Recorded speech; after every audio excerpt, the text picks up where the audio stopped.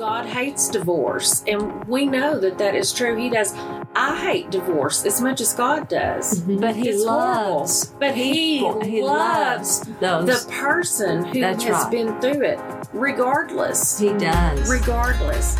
Hi, I'm Carrie Korn, a brand new therapist. And I'm Susan Goss, a seasoned therapist. Susan has been my mentor for years. And we love talking about therapy, faith, and relationships. So join us as we share some tangible truths with you. Welcome back to another episode of Tangible Truths. I'm Carrie along with Susan. Hey. And we are so excited because Susan drug her best friend into the studio again. Absolutely, I did. So do you want to introduce your friend? I do. She's been with us before. Yes, and everyone loved it when she was here last time. Like 5 times they loved her. Yes. So, Angie, we are so thrilled to have you again. She drove in from Conway. Angie Elrod. Hey, Angie. Hey, y'all. Thank you so much for having me. I always love to see you both. Well, good. We And love I it love when your you're here. podcast. I Thank love you. your podcast. Yes, you're a big listener, aren't you? Yes, and I have a lot of people who come up to me and will mention, I heard the podcast. Have you listened to the podcast? So it's really popular and growing in popularity. I love it. Thank you. Well, we are so thankful because you are actually on earlier in this season and shared a little bit of the story of your journey of walking through a divorce after 37 years, kind of out of the blue. And so because you were so gracious to share that story, we knew we had to have you back. And before we get started, we did want to remind our listeners, this is not just for singles. No, it is So not. if you're listening right now and is not. you are married or you're in a dating relationship, this is for you as well. It is. And, listeners, please, I'm so glad that Carrie brought that point up because it's one of the reasons we ask Angie, because you're going to hear in part of her story is a lot of people didn't know what to do with Angie after being married. Isn't that true, It's Angie? true. It's true. We're going to bring that out. If she doesn't, we're going to bring that out in her story because I've heard it. I walk through this divorce with her and I walk through, what do I do? People aren't adjusting well to my singleness, Susan. And we walked through that together because we've been best friends since we were 8 years old. But seriously, people didn't know what to do. Is that a fair statement, Angie? It is. And so Carrie is exactly right. Do not turn the podcast off and think, well, I'm not single. I'm not going to listen to this because it is true. Angie was particularly talking about at many times the church environment, but other times it wasn't the church. It was like my family, and also work environment that Carrie and Carrie and I get many clients that are telling us story after story about that. And so please, and if you're married, Carrie said to me before, I hope that married people will listen to this. Just because you're married, don't not tune into this because you need to know how to care and love for the singles in your life. Exactly. Right? Yeah, absolutely. And the truth of the matter is, any of us could face singleness at any point in time. At any part of our lifespan. Right. Isn't that right? Right. And we don't want to think about that, but all of us are going to bury our spouse one day, or they're going to bury us. And we have to learn how to live a life once they're gone. We often don't know what to do with somebody when they're no longer in the same category as us. Right. And so I'm excited because I think this is going to offer some really practical ways that we can love each other better. Right. Yeah. That's right. We'll just head right in with Angie. Yeah. So, Angie, after being married for 37 years, you told me, and then I'll just let you take over, it was pretty abrupt. You didn't have to wait around very long to feel different. No, it was immediate because everything that I used to do as a couple or with a family in tow, it was like the divorce spread us all in different directions. Even my daughter lived and granddaughter lived on our property before we divorced. So we ended up in 4 separate households. My son and his wife had their home. Yeah. And then the home I left where my husband and I had lived, Then I was in an apartment, and then my daughter and her little baby girl, were in their apartment. So my home went from just the center and the hub of activity and relationship for our family. So just start there with family. Yeah. Your immediate family. And one day I'm alone in my apartment. And so just there. And then, not to mention, what am I doing in an apartment? You know, and where am I? Yeah. So, and then I go to church with my wonderful, supportive friends, but I walk in and realize that I'm entering a room with all these couples that my husband and I have been in small group with for all these years. And although they welcome me, I still feel like the odd man out. Yeah. And every time I come, it gets more uncomfortable. And so, you know, I don't know if you want me to go on to say, just go to the next step of being in the larger congregation. And so much of what is talked about, situation, is like a lot of emphasis on marriage, a lot of emphasis on raising children and the family unit, the family unit. And I suddenly didn't have a marriage, and I really didn't have a family unit anymore. I was completely alone. Right. And no one overtly criticized me or anything like that, but I was different than the rest of the people. And as I mentioned to y'all before we started, that if you're divorced, that's a different kind of singleness than if you've never been married. Right. Or if you've lost your spouse. Right. And you're a widow or a widower. Because if you've never been married, you're still on your journey and you're looked at as you haven't done anything wrong yet. Yeah. You know?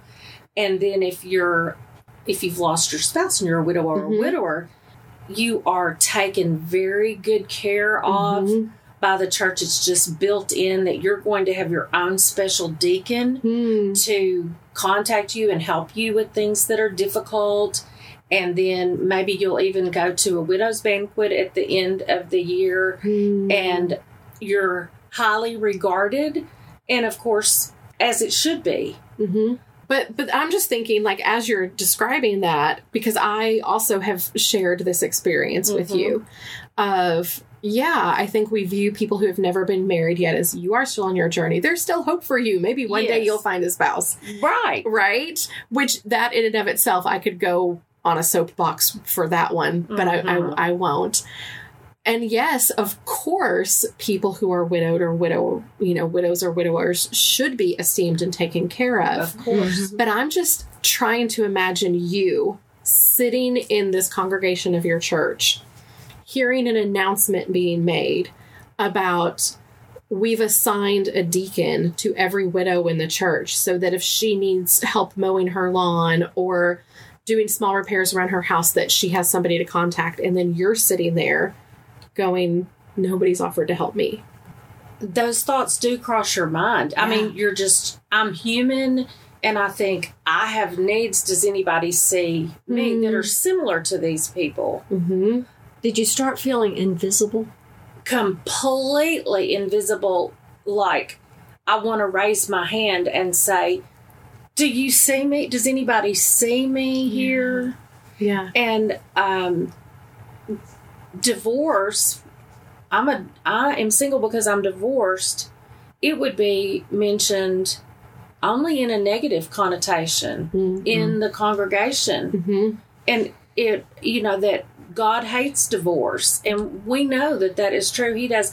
I hate divorce as much as God does. But he loves horrible. But he loves the person who has been through it, regardless. He does. Regardless.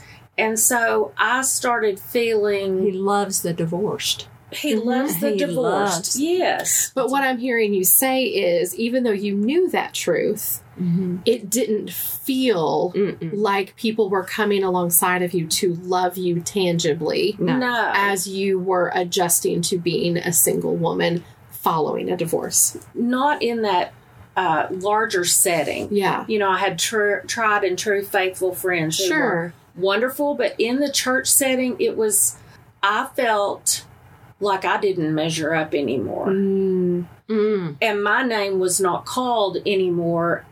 You know, this event will be at this person's home. You know, it used to be the couple would have this event. I was very invisible when I suddenly was single due to divorce. And I also just feel like sometimes people even back away a little bit, just not tangibly, but it's just a sense you get of, I don't really know what, you know, this is a couples retreat and we'll talk about you later or whatever. But I do often feel like I'm wearing a scarlet letter D for divorce because I'm not one of those other categories of single. And I've done what God hates. Yeah. That's what I hear. Right. You over here didn't, but you, Angie, you did what God hates. Yeah. And I like, that hurts my heart because we all know, and you even said, you know, if God does hate divorce, I do too. Yes. But that doesn't leave us in a place of not being able to be redeemed or grace or love or compassion. Yes. There's a lot of things that God hates. Oh, a ton of things that God's hate. And what I'm hearing from you, Angie, is the second piece of that is what you did not feel, how much God loves you. I mean, it's like parents. You know what I was thinking? It was like, pretend Angie's 5 years old, Carrie, and we might, you know, and we're her parents. And then we, you know, if Angie does something as a 5-year-old and we love you unconditionally, but you may do something and have a temper tantrum that we, you know, we don't like that. We don't like that. No, Angie, but we still love you unconditionally. You know, the picture of parents and a child comes to mind.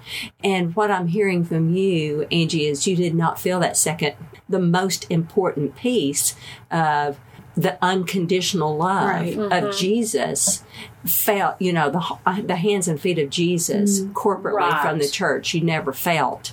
It was just you call it the scarlet letter. Like I did the bad thing. And now I'm ostracized for that. Now I've been ostracized. But there's such a huge list of we all sin every single day. There's so many things. And I think sometimes it feels, because I have shared this experience with you, I think sometimes it feels like what you hear, the messages that you hear from those who are in leadership is often, you know, if you struggle with addiction, God can help you overcome that. And there's grace for you. If you struggle with pornography, God can help you overcome that, and there's grace for you. If you struggle with anger, you can overcome that, and God has grace for you. But God hates divorce. Period. And you don't finish with the grace. The grace and compassion. Right. And I completely feel like it's just a lack of knowing what to say, and that people they don't know what to do with it. Even pastors don't know. And I think you find yourself in a position that everyone has prayed for your marriage. Everyone has fought alongside you for your marriage. And then it's over with. And that's the point that they don't know what to do. They don't know how to support you anymore and don't even know how to talk to you about it. And so that leaves you feeling isolated. Yes, very isolated and invisible. And invisible, yes. Yeah, because and sometimes judged. At a season of your life when you yourself are grieving and walking through adjustments that you never thought you'd have to walk through, and really in need of support. And needing connection the most is what I was going to say. Needing connection more than ever. Right. So let's talk about that connection piece, because I have had an experience that I'm wondering if you resonate with as well. And it's after church. Oh, my word. It's what? After church. Yes. You summons up, you're in the parking lot, you know you've got your scarlet letter D on, but you're going to walk into church anyway, and you're going to endure, and you may sit through the message where they're teaching on marriage and you feel uncomfortable the whole entire time, but then the service is finally over. And guess what? You get back in your car and you drive home by yourself. That's right. Right? You do. And you go, oh my word, I don't have lunch plans. Not with anyone. I don't have a family member. I don't have, a partner. I don't have friends. Every day of my life, every Sunday, almost 60 years, I went to lunch with family, friends, whomever. And and by no fault of anyone's, right? You don't have any lunch plans. Yeah. And it's hard to, get motivated to make those ahead of time with couples and family. And everyone has their own people and their own plans and their own traditions. Yeah. And you are suddenly just absolutely alone. And it's a surprise still to me sometimes I don't have anywhere to go or anyone to go with. It's almost like perfunctory. That's not the right word. It's just like it's a natural consequence, but you don't expect it. And it's painful. Yeah.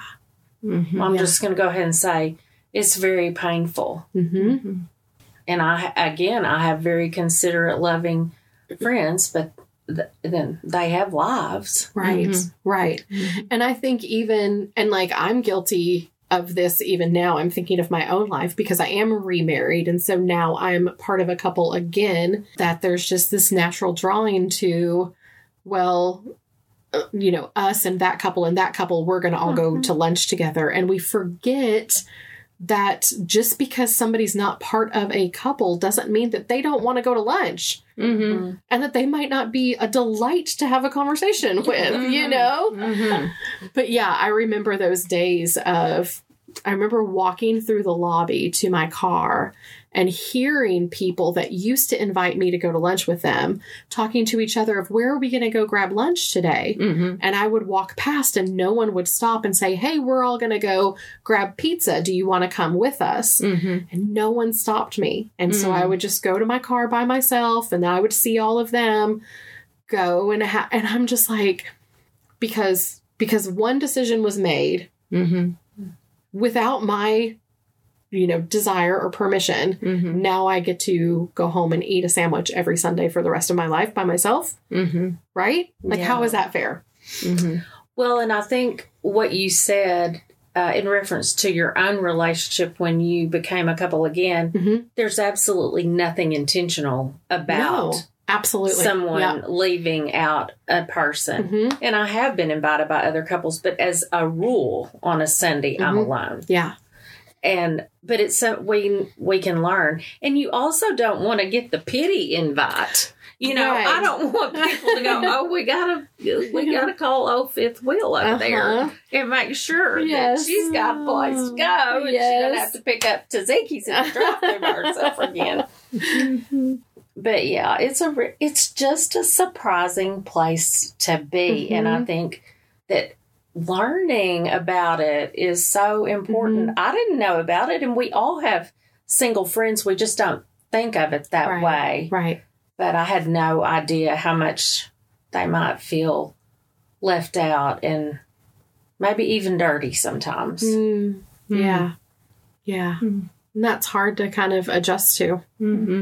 I think the awareness is so probably the most important thing. Yes, don't you? Absolutely. The awareness of that, and somebody coming alongside and asking, being curious. That's one of our most important things that we talk about is being curious, because being curious shows I care about you. Right. I want to know more. Tell us what we can do to make you not feel invisible. Tell us what we can do, because there's not a deacon for this. Right. But you still need someone to help you change light bulbs. You still need somebody to help you along. So what does that look like for you? And to be caring enough to ask that question. I know you are looking now at another place to fellowship and worship. So looking along, at that, there's a singles ministry. There's also other groups that have both singles and couples in there. So when you're looking and searching for groups, what are you looking for now? More a feel of who has the same heart as you? Is that more what you're looking for now? Absolutely the same heart. I don't care if you're married. I don't care about your status, and y'all don't either. Right. It's our hearts, and we want that connection. That's right. We want to love each other and live life together. That's right. And someone the other day said life on life on life on life. That's right. I don't want to be invisible on Sunday morning and then be invisible all week long. Right. To that group. I want to have meaningful connection. And it's doing life together. Yeah, it is. Yeah. And it's what small group is designed to do. And that can be very effective, but it doesn't always work that way. But we want to make it better. We want to do that. The connection. Yeah, the connection. I keep throwing my hands out. The connection. Well, and that's why I brought that out, is it doesn't have to look the same for everybody. No. And that's why you're always assessing what does community look like for you. Yes. And it's always going to be an issue of the heart. It's always going to be an issue of the heart. So I think that's very important. And I think what you said a moment ago, Susan, about sitting with someone and being curious, that feels really important. Because as I'm sitting here listening, I'm like, okay, so does every church need to start a ministry for divorced people, or does every church need to, assign a deacon to the divorce part? And that, I don't feel like there's a cookie cutter answer to how do we love our single friends. Because, Angie and I were both divorced people in a church who felt ostracized and invisible, but your needs were probably different than mine. Right. And so if somebody decided to give us both the exact same treatment, that might have landed well with one of us, but not the other. But to sit down with someone and to say, this must be a really difficult season for you. Help me understand, where are you at right now? That's right. What's really hard for you? What would support look like for you? Yeah. How can we love you? Yeah. How can we love you best? Right. And that doesn't require leadership. It doesn't require, any of us can do that. Any of us can recognize, here is a person who went from being part of a couple and a family for 30 plus years, who's now single. That must be hard. I can ask some questions, And so I love that you said that, because that gave me so much hope, because I'm like, I can do that. That's easy. I can do that. Yes.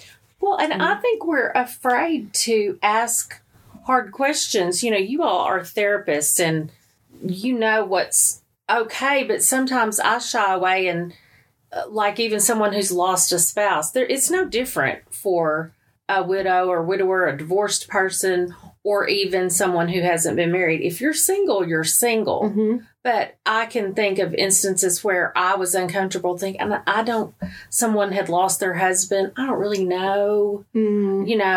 She's got other people that know her better. And it's that thing that I was talking about. People didn't know what to do with me. Right. I have been the same to others and not knowing what to do with them. But I don't want to be that way anymore, because I would much rather have someone ask me the wrong question and act like they care, and to show that they are curious about my life and want to know what it looks like than, for it to be perfect or right. Yeah. That feels so important, that even in a place of pain, the wrong question from a place of care is welcomed. Yes. Yeah.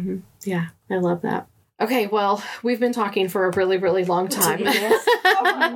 So I'm going to be the bad guy and wrap it up. Uh-oh. But I just want to say thank you. Yes, because thank you, Angie. It's really hard when you're the person who feels like you've got that scarlet letter to raise your hand and say, this doesn't feel good. And I know the natural inclination is to just be invisible. and suffer in silence. But I'm really hopeful that your story is going to help a lot of people go, maybe I should be more curious about the people around me and examine how I'm handling this in my own life. So thanks for sharing your story with us. And it will resonate with a lot of people. I will use the word normalize, like I am not alone. Right. I have been feeling invisible. There's somebody out there that's admitted they have felt invisible too. And you've taken some action. I was going to say a tangible takeaway, if I will, that you have done that I will mention to the listeners is you're making a change and you're seeking another place to live and worship. And that was hard too, because change is hard, but you're trying to find that community that you can connect with, that has a heart of curiosity, and that you can seek community in and out of the church, if you will, but in community. And I think that is a very courageous, awesome, necessary thing to do for your heart to heal.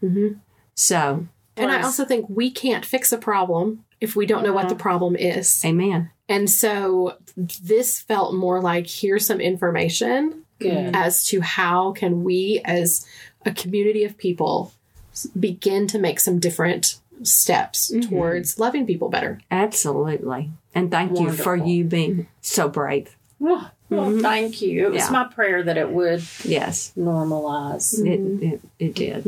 Well, we all are awesome. We always thank have you for so much fun when you're with us. So thanks for joining us. We are going to be continuing to talk about singleness. So if you enjoyed today's podcast, be sure to stick around. And Carrie will be the next one. I know. This is going to be a little next. So listeners, on the hot seat you're going to be Yay! the next one. You want to listen in, and Angie may stick around. So, all right. Well, we'll see you guys next week. Okay, bye. Bye.